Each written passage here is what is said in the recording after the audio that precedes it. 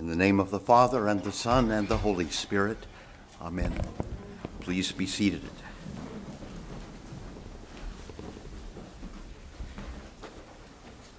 Though I am bold enough in Christ to command you to do what is required, yet for love's sake, I prefer to appeal to you. Today's talk is about choices. Paul is appealing, Moses is exhorting, and Jesus is setting it all out. Choices. Big choices, little choices, life and death or lifestyle choices. Our lives are full of choices, and we define ourselves by the choices that we make. To the extent that we may make choices, we may exercise freedom, and we think of the two as synonymous. As we are able, we seek to exercise our freedom at times and places of our own choosing. And the goal of all our lives would be to be able to exercise that freedom in ever-increasing spheres of activity. Given enough health and enough wealth, what good is one without the other? We might one day be happy. Better, our life might have meaning. And inasmuch as we might achieve that by our own efforts, for what better end could we strive? So we should set our faces forward and look to run the race that lies ahead, maybe. But what if we run with a handicap, shall we say? And not one imposed in acknowledgement of our manifestly superior qualifications, the sweet fruit of what we have acquired by our hard labor, but rather the implicit, unacknowledged, and unknown inferiority, deficiencies that we have inherited, the sour grapes that have been bequeathed to us by our parents, our culture, our origins, that now set our teeth on edge and dull our edge as we set forth to compete for that not so certain future. But if your hearts turn away, and you will not hear, but are drawn away to worship other gods and serve them, Moses says, then the blessing in the land will not be yours, rather the curse.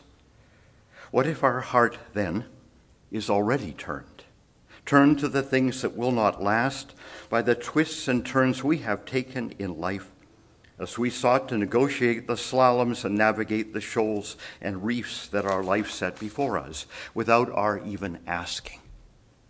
The survival strategies that seemed so inevitable and worked so well in the closed confines of the world made for us by those who held us to account.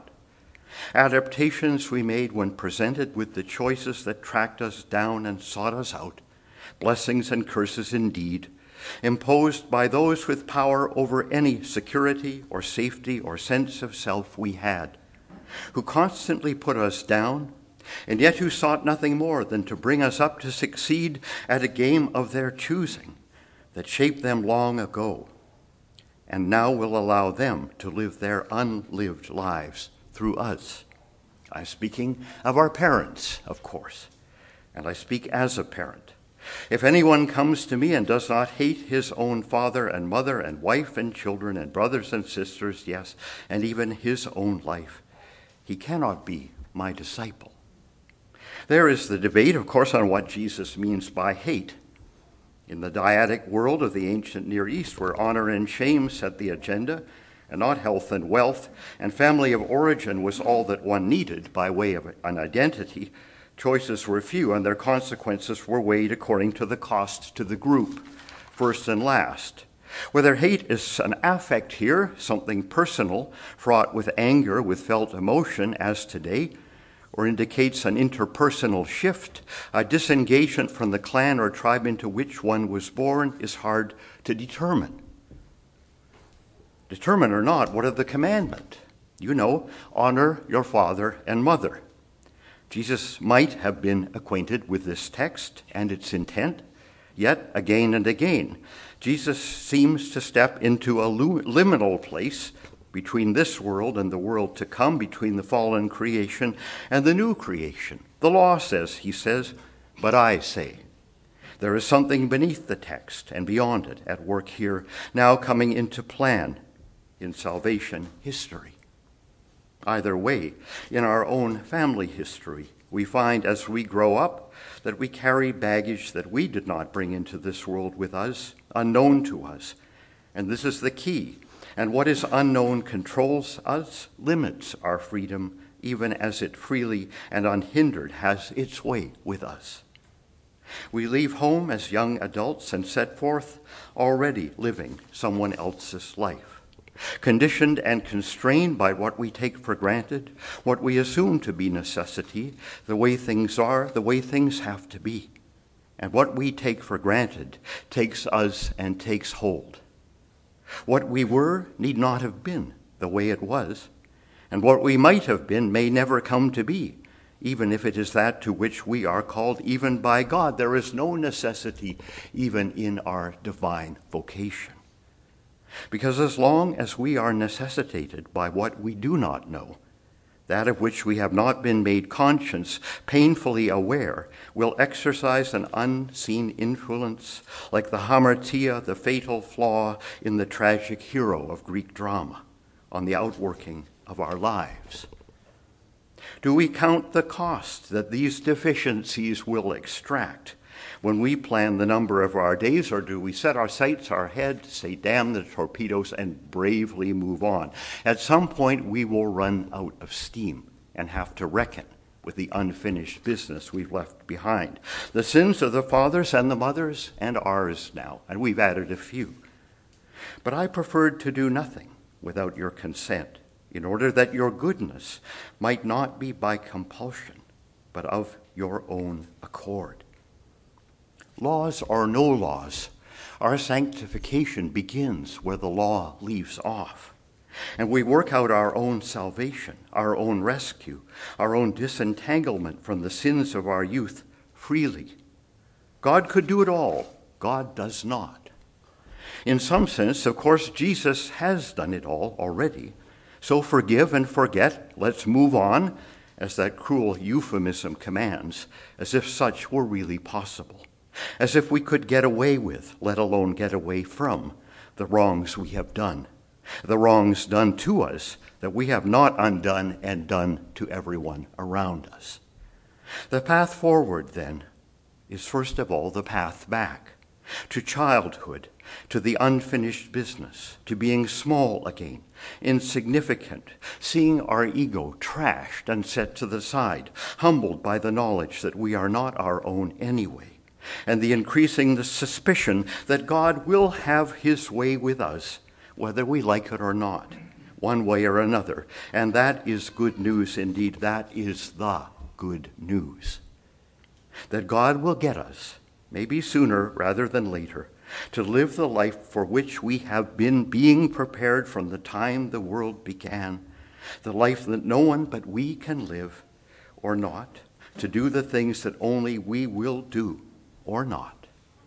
In Christ, we are to set our culture, our nurture, and our nature aside as best we can.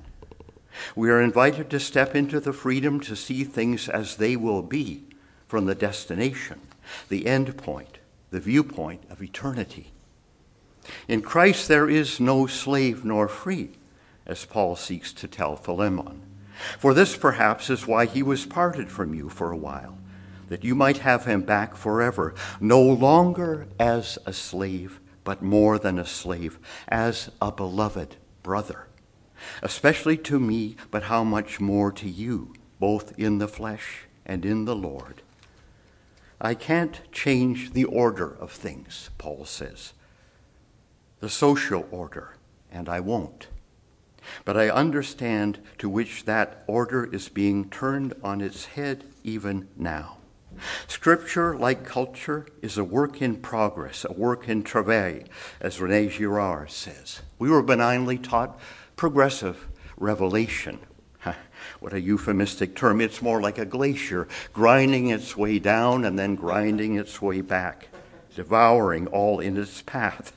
God condescends, as Calvin says, accommodating an eternal vision to the exigencies of specific spaces and times, and we turn around and make the specific spaces and times the container into which that vision must fit for eternity. Doesn't work like that.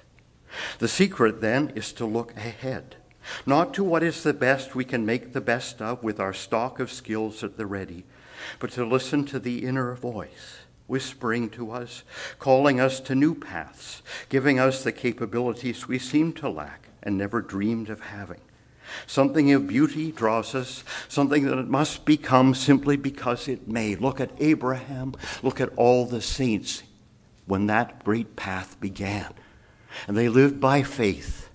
They did not have faith in faith, but God gave them little more than trust that when he said move, they would step into the beyond, an inner voice seeking speak to each one of us.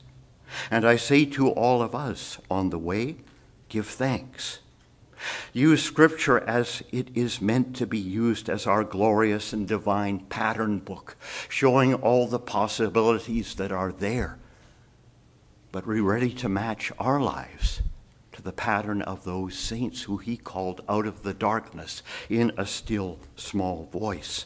And like them, be ready to give up what we have, surrender all of it for what God has yet in store. Give thanks for that. That's our cross, and trust that what God has in store is more than we may ask or imagine, yet what all of us already know and treasure in our hearts somewhere, somehow. Amen.